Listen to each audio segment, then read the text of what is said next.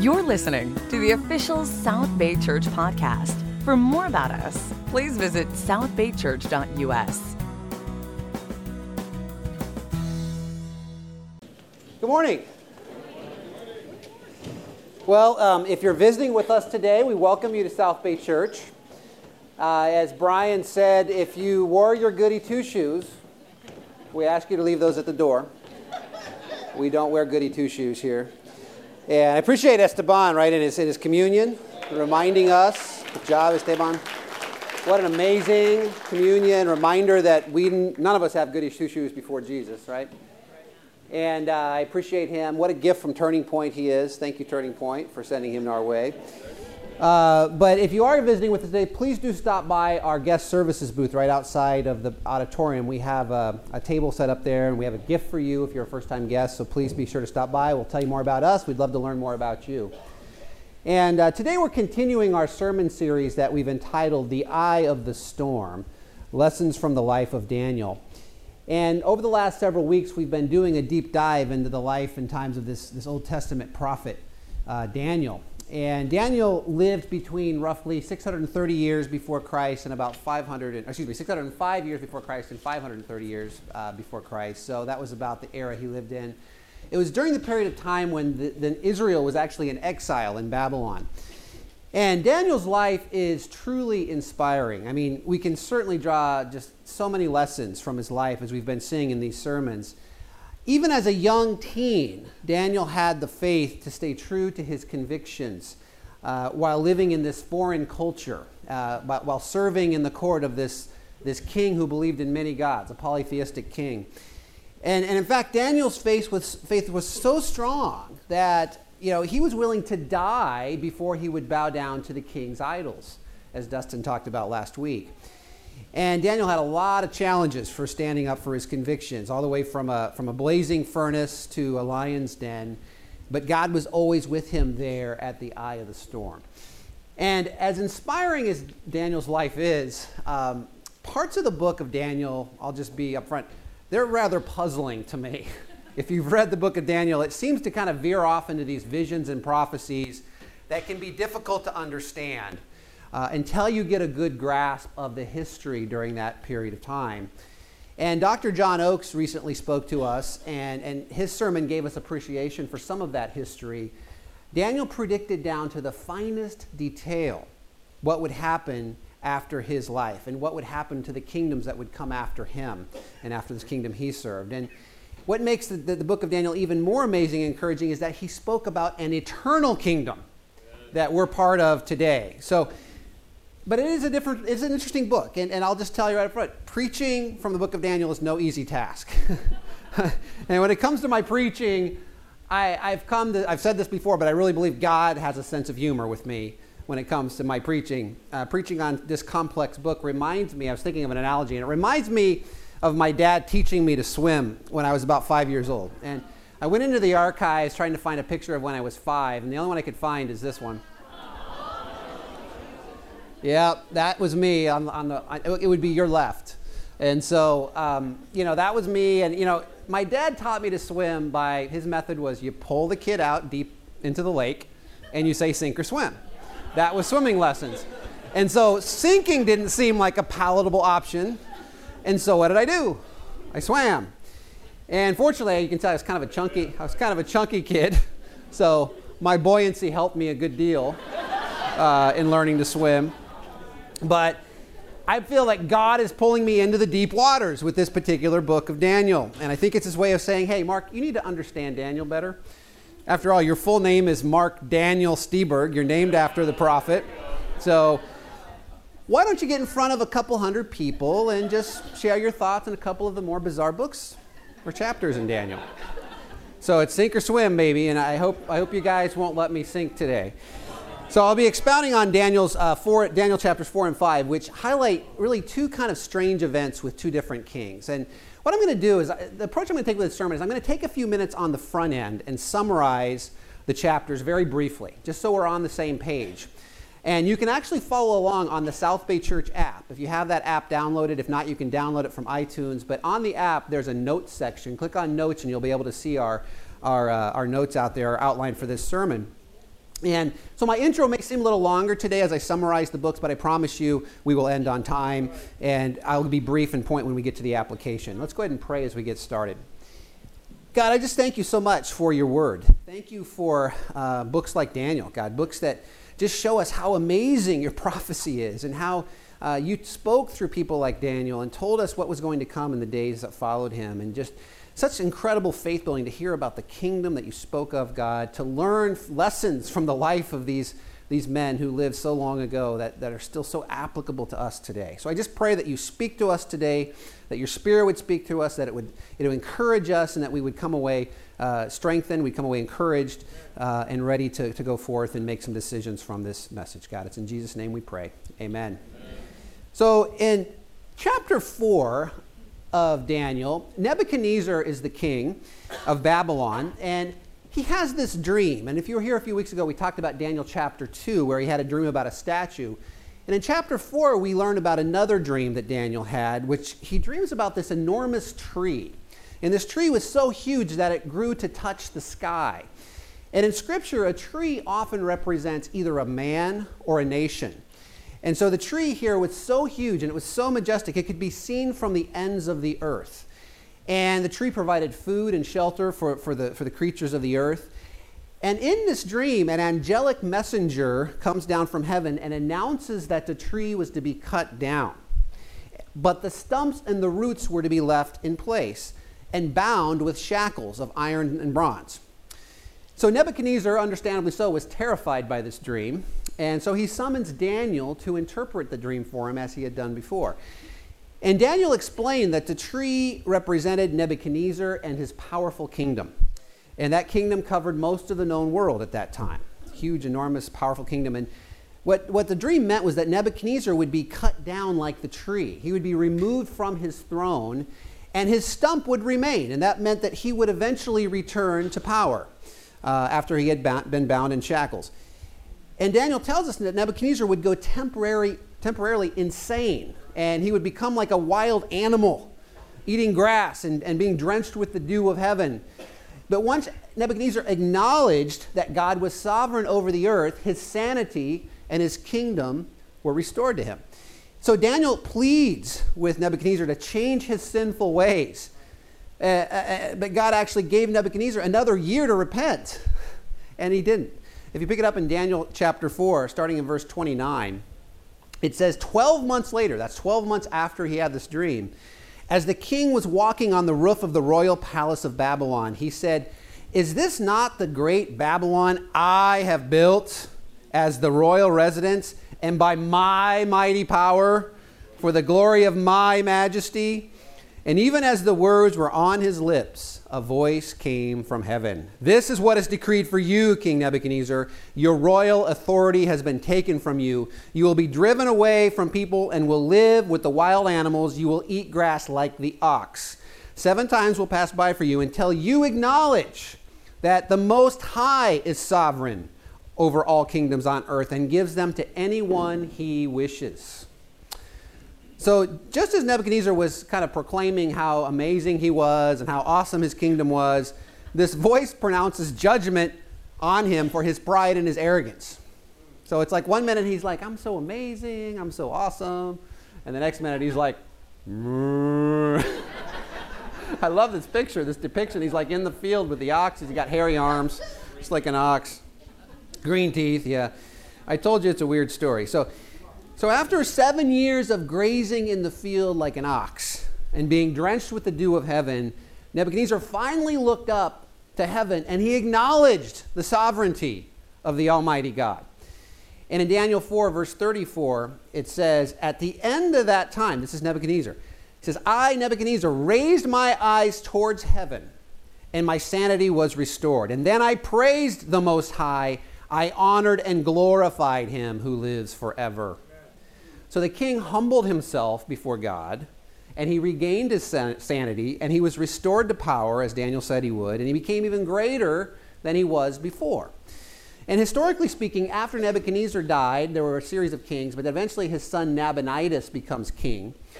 And basically Nabonidus spent the majority of his reign outside of Babylon. He was out on the battlefield doing foreign expeditions, so he wasn't actually in the city of Babylon. However, his son was a king, a kind of a co-regent with him named Belshazzar. And his son Belshazzar ruled as the co-regent. He was the representative of his father, so he was number 2 in the kingdom. And Belshazzar suffered from the same pride and arrogance that his grandfather Nebuchadnezzar had. So when we go to Daniel chapter 5, we've now fast-forwarded many years from chapter 4 to the time when Nabonidus and Belshazzar were in power. And here we find this strange account about Belshazzar. He throws this huge party for 1,000 of his nobles. And everyone was drinking wine, they were getting drunk, and midway through the party, Belshazzar ordered that the gold and silver goblets from the Lord's temple in Jerusalem be taken out of storage. Remember, they had taken those away when the Jews were exiled, and Nebuchadnezzar was smart enough to put them in the storage unit, but Belshazzar was like, break those things out, we're going to drink wine out of them. So even Nebuchadnezzar hadn't been that arrogant as to do that. But Belshazzar and his nobles proceeded to drink wine, and they started praising the false gods, the gods of gold and silver and iron and bronze and wood and stone. And this was the ultimate disrespect to the holy God of Israel. And it was really kind of a direct challenge to his authority. So in the middle of all this carousing and idolatry, this mysterious hand appears and begins to write something on the wall.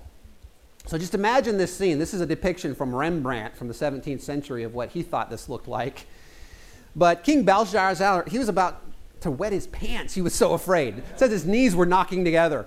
It's like, remember Addams Family, the thing that pops out of the box and moves around? It's probably what it was like.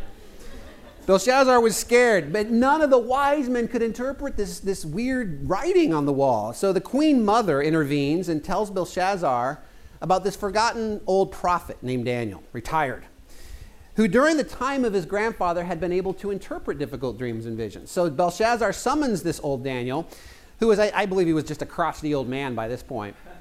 And the king offered Daniel the 3rd highest rank in the kingdom. So Nabonidus 1, Belshazzar 2, Daniel 3, and all these royal gifts if he could interpret the writing. And Daniel says, keep your stupid gifts, Belshazzar, but I will interpret the writing anyway. And this crusty old Daniel proceeds to give Belshazzar the rebuke of his life. If you look in Daniel 5, verse 22, it says, but you, Belshazzar, his son, have not humbled yourself, even though you knew all this. He had seen everything that had happened to his grandfather. Instead, you have set yourself up against the Lord of heaven. You had the goblets from his temple brought to you, and you and your nobles and your wives and your concubines drank wine from them. You praise the gods of silver, of gold, of bronze, and wood and stone, which cannot see or hear or understand, but you did not honor the God who holds in his hand your life and all your ways. Therefore, he sent the hand that wrote the inscription, and this is the inscription that was written, Mene, Mene, Tekel, Parsin.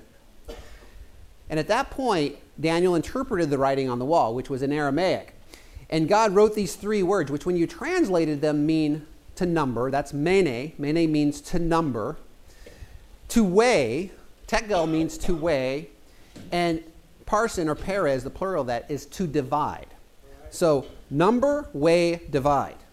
And what God meant was that Belshazzar's days were numbered. That he had been weighed on the scales of God and been found wanting on the scales, and that his kingdom would be taken away and divided between the Medes and the Persians. And not surprisingly, like all of his other visions, Daniel's interpretation was spot on, because that very night Belshazzar was assassinated and his kingdom was divided between the Medes and the Persians. So as I was studying and meditating on these 2 chapters of Daniel, I realized that God provides a complete sermon in those 3 words that he wrote on the wall. 2,500 years later, those words are just as applicable to us as they were in the day of Belshazzar. And so, as we shift to the application here, we're going to talk about Mene, to number, Tekel, to weigh, and Perez, to divide. And we're just going to start by diving into Mene. And again, God told Belshazzar that his days were numbered. And I think it's very important for us to remember that our days are numbered as well. And we can often be reminded, seems like lately more and more so, I'm reminded that our days are short. And shortly, and just an example of that, shortly before I left the corporate world in 2015, and went into the full-time ministry, everybody at my company was shocked to learn about the death of our company's chairman, a guy named Jim Rothenberg, at age 69. So not that old. And he was a legend in the investment management industry, yet it doesn't matter how much wealth or how much philanthropy you do or how much prestige you accumulate, you cannot buy more time. And then there are just so many popular entertainers out there that have died young. I just reflected on some of them. I pulled up a few pictures. People like Chris Farley, one of my favorites, Elvis, John Belushi, Bruce Lee, John Lennon, Jim Morrison, Prince, Michael Jackson, the list goes on and on. No matter how talented or how famous you are, your days are still numbered. And by now, most of you have heard about Jesse Esports Jr. He was a baseball teammate of our own Julian Huerta. He was a neighbor, lived in the neighborhood of the Sujimotos. And on March 7th, he was broadsided with his dad, broadsided by a speeding car, and he was killed by the impact. So no matter how young and how innocent you are, no matter how promising your future may seem, your days are still numbered. And certainly, recently we've had to mourn the deaths of our dear brothers. Scott Hachia was close to so many of us, and more recently Kevin Maines. And again, just a reminder that even the most righteous of men, and these were righteous, holy men, disciples of Jesus, he even numbers the days of all of us. And when I was a younger man, I guess the idea of my death just seemed so remote. My mortality just wasn't something that I thought of. I think generally younger people don't think about death that often, but as the years go by and as my hairline continues to retreat rapidly, I hear about these men dying at my age or even younger. And so I'm just more aware of how fragile life is. And God wants us to have the right perspective on time, doesn't he? In Psalm 90, the psalmist writes, "Teach us to number our days, that we may gain a heart of wisdom." And wisdom comes from having the correct perspective on time. But the psalmist says God has to teach us. God teaches us to have the right perspective on time. The right perspective on time comes from him.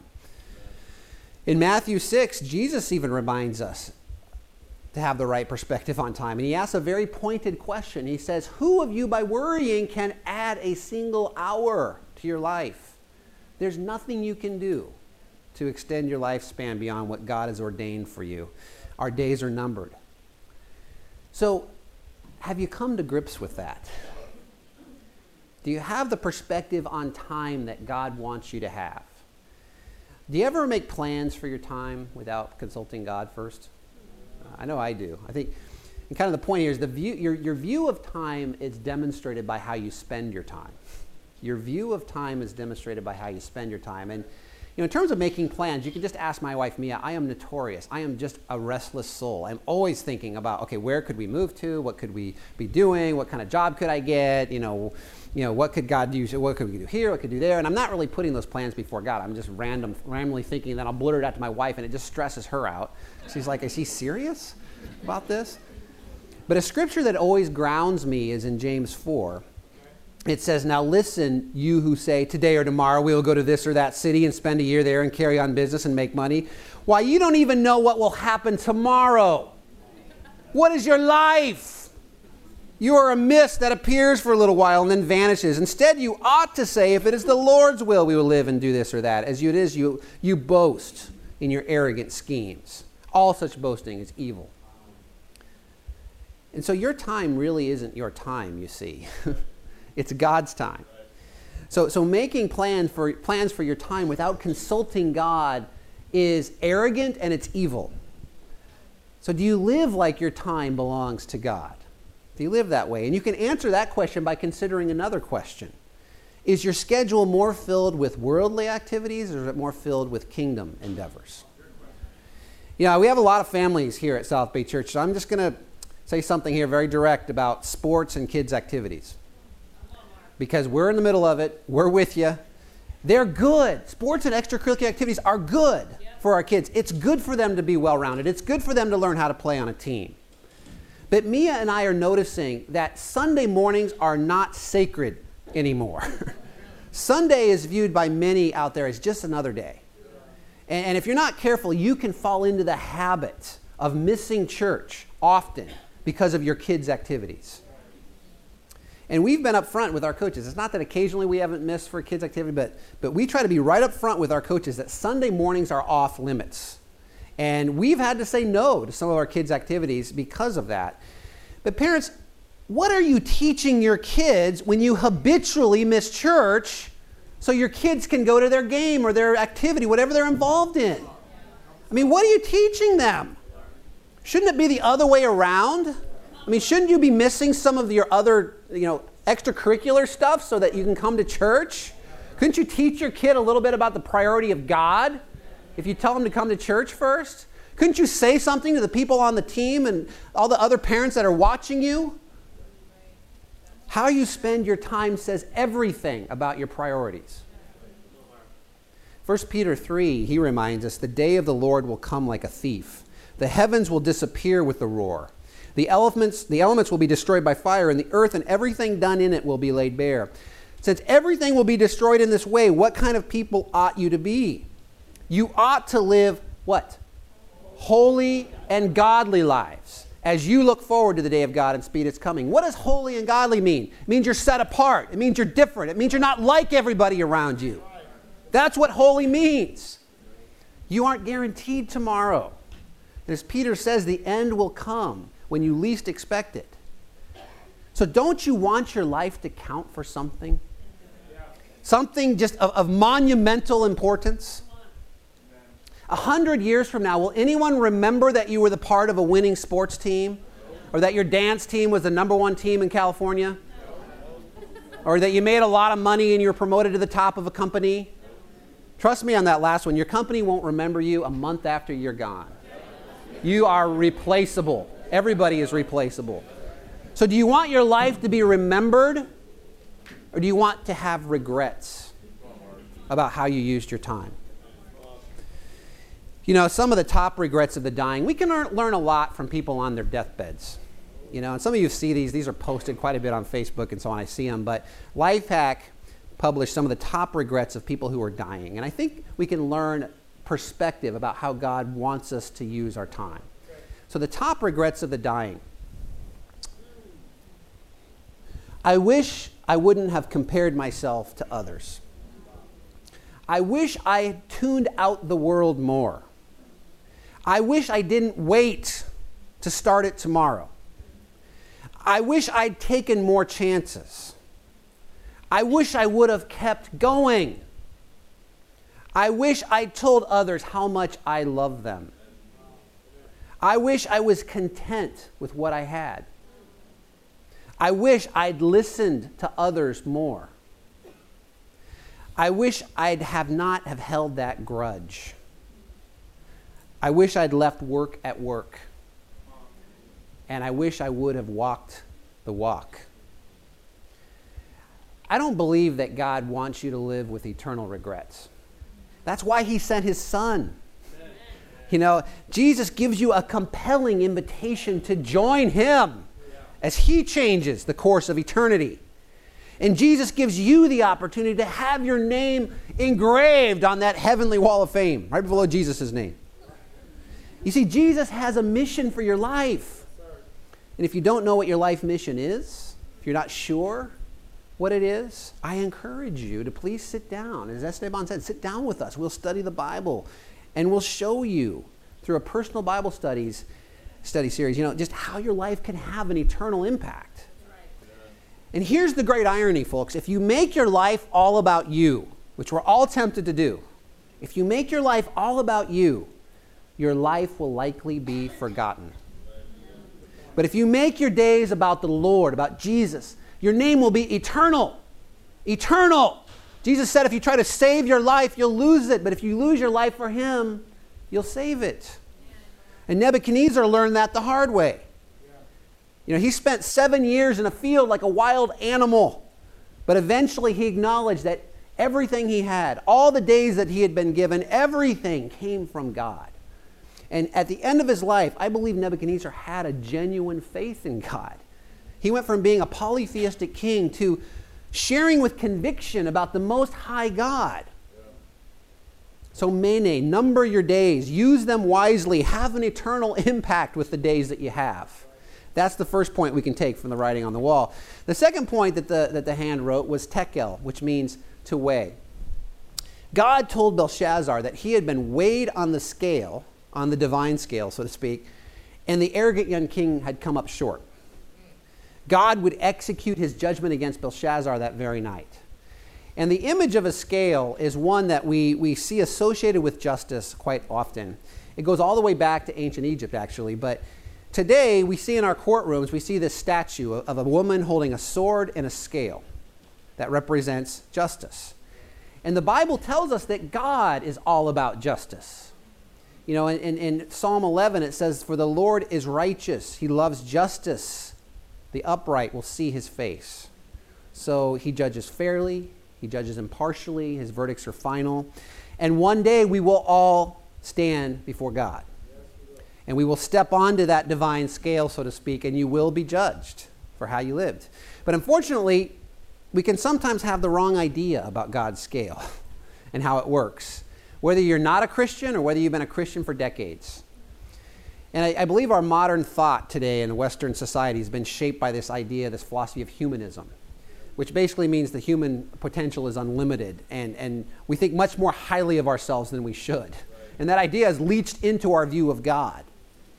What I mean is that you may actually believe that you can get right with God through your own personal effort. You may believe that you can tilt God's scale in your favor by being good enough. You may actually think you're a good person, especially when you compare yourself to people around you. Have you ever believed that? Have you ever believed that by gaining God's favor, you can do that? That's by being good enough, being righteous enough. That's the mindset of many religious people. You follow this set of rules, you follow this standard of morality, and you will garner favor with the divine being. You will tip the scales in your favor. And that was actually my view of God for the first 25 years of my life. You know, as I became a teen, I started making bad decisions.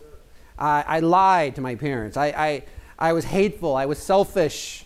I started getting drunk when I was 15 years old. I was looking at pornography. I was sexually immoral for the first time when I was 15 years old. And deep down, I knew those things were wrong. But I misunderstood how God's scale works, because I thought my good points would more than offset my bad points. After all, I believed in God. If I looked at the good side of the ledger, I believed in God, believed in Jesus. I was a good student. I worked hard. I usually respected authority. And I wasn't an axe murderer. So I thought on the balance, hey, the good outweighs the bad. So I'm pretty good with God. But then I was 25 years old, and my future wife introduced me to a few good men, George Violante, John Roscoe, and Floyd Griffin, who offered to study the Bible with me. And I seriously doubted that this archaic book was going to have any impact on my life, any relevance to my life. But something inside of me was saying, Mark, you need to do this. So I did. And I went and I sat down and I started studying the Bible. And I'll tell you folks, the Bible rocked my world. It rocked my world because for the first time I saw in black and white in God's Word what exactly God considers sin. My drunkenness was a sin. My sexual immorality, my impurity was a sin. My hatred was a sin. My selfishness was a sin. My lying was a sin. And I also saw there right in black and white in the Bible, in God's Word, that there are serious consequences for my sin. Romans 6:23 says that the wages of sin is what? Death. Is death. Wages are the payment for sin, and I deserve nothing but death for how I had lived my life. So by studying the Bible, I learned that I had this serious misunderstanding of God's divine scale. The few good points I had were never going to even come close to outweighing my sin. And the Bible says in Isaiah 64, all of us have become like one who's unclean. And all of our righteous acts are like filthy rags. We all shrivel up like a leaf. And like the wind, our sins sweep us away. So the Bible makes it obvious that no matter how good you think you are, you will never tilt the scales by your own effort. And if you read God's Word and if you believe God's Word, you will come to a place where you know that your only hope is for God to have mercy on you. You come to learn that you need a Savior. And I came to that understanding 18 years ago, and I decided to turn away from my sins, and I was baptized in Jesus' name for the forgiveness of my sins, just as the Bible instructs you to do. And many of you here made the same decision that I made when you finally understood that you needed a Savior. Many of you were baptized into Christ, and you have remained faithful to your Savior for 20 years, 30 years more in some cases. And you've loved people, and you've done your best to hold to Jesus' teachings. And you've been committed to the meetings of the church. And you've served in countless ways. And you've been incredibly sacrificial in your giving. You've given locally to the local church, globally to plant churches all over the world. You've given to the poor. You've poured out your life as a disciple of Christ. But you know what I've observed? Is that as we Christians persevere in our faith over the decades, Satan can distort the divine scale in our mind. You may not even realize that an attitude of entitlement begins to set in. And you may not even realize that you're subtly taking pride in your religious efforts. And of course, you'd never say it out loud, but you may subtly say to God, I've given you so much over the years, God. I've done my best for you. I've been righteous compared to the other people around me. So don't I really deserve your favor, God? After all I've done for you. Have you ever felt that way? Mature Christians in your heart? Be honest, I know I have. My heart's gone there at times, and I somehow think that God owes me for living the life of a disciple. And in those moments, I've really lost touch with the fact that because of my sin, I deserve nothing from God but wrath. Nothing. And I appreciate my wife because she recently recognized an attitude of entitlement in her own heart. And she shared this with me, and she said it was okay to share it. Because I realized I had the same attitude she had, so I'm sharing it with her. But we have 2 boys, and we've tried to raise them God's way. We do the family devotionals. We have the quiet times with them every morning. We get advice on our parenting. The Marichis help us every week, talk us off the cliff. The Wingies have helped us. Many have helped us. We've come to the youth ministry nights. We've come to the parenting workshops. We've read the parenting books. We know the boundaries. But somehow Mia and I have both come to feel like we deserve to have perfect kids because we've done all that. There you go. God, how could you dare give us kids that make bad decisions after all we've done for you? Satan's thrown us off in that area, and he's given us a sense that God somehow owes us something. That's how he works. And the longer I'm a Christian, the more I've come to understand just how sinful my heart is and how much I need God's forgiveness. I continually remind myself that God owes me nothing. Nothing.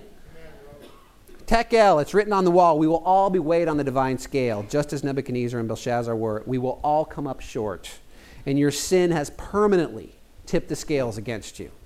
And all your good deeds are like filthy rags to God. You and I need a Savior. And that's the only hope when you step onto God's scale. And the last word, which we'll touch on quickly, is Perez. To divide. To Belshazzar, Perez meant that his kingdom would be literally taken from him and divided between the Medes and the Persians. But that said, God has given us something that Nebuchadnezzar and Belshazzar never had. He's given us his son. And through Jesus, the word tekel, to divide, has an entirely new dimension. Jesus came to divide, tekel, but not in the sense of dividing a kingdom. Jesus came to earth with a message that divides. He said himself in Luke 12, he says, "Do you think that I have come to bring peace on earth? No, I tell you, but division." Jesus' message is divisive, and it's even offensive to many.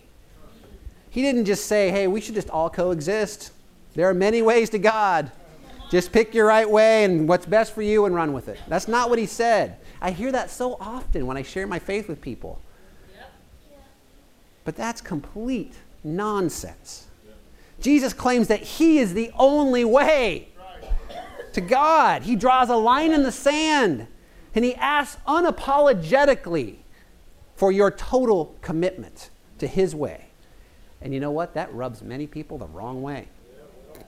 His message is offensive to people who dangerously assume, that they are just fine with God because of their own efforts or their own beliefs. And he took, it's offensive to people, but at the same time, his message is beautiful to those who know that their days are numbered, who know that they will never tip the scales in their favor. Romans 6:23 says the wages of sin is death. The good news is that Jesus received the dreaded wages for your sin. And he took the horrible payment that you and I should have received. And it wasn't pretty. He was flogged by the Romans. That of itself caused death. And he was nailed to this cross and left hanging to suffocate for hours. And he died this horrible death as payment for your sin and my sin. And thanks to Jesus, that divine scale can be tipped in your favor for all of eternity. So because of Jesus, you have this division or fork in the road of your life. And Jesus himself said in Matthew 7, and this is where we'll end, he said, "Enter through the narrow gate. For wide is the gate and broad is the road that leads to destruction, and many enter through it. But small is the gate and narrow the road that leads to life, and only a few find it." So Jesus puts a fork in the road of your life. And he says you can choose from two paths. And what he says here should alarm you. It should get your attention. Because many, many people will choose the broad road that leads to destruction. Think about Belshazzar. He chose the broad road. He chose to party on, Wayne, in denial of the wall, in denial of the writing on the wall, and he was destroyed and his kingdom was divided. But Jesus also said that a few will choose the narrow road that leads to life.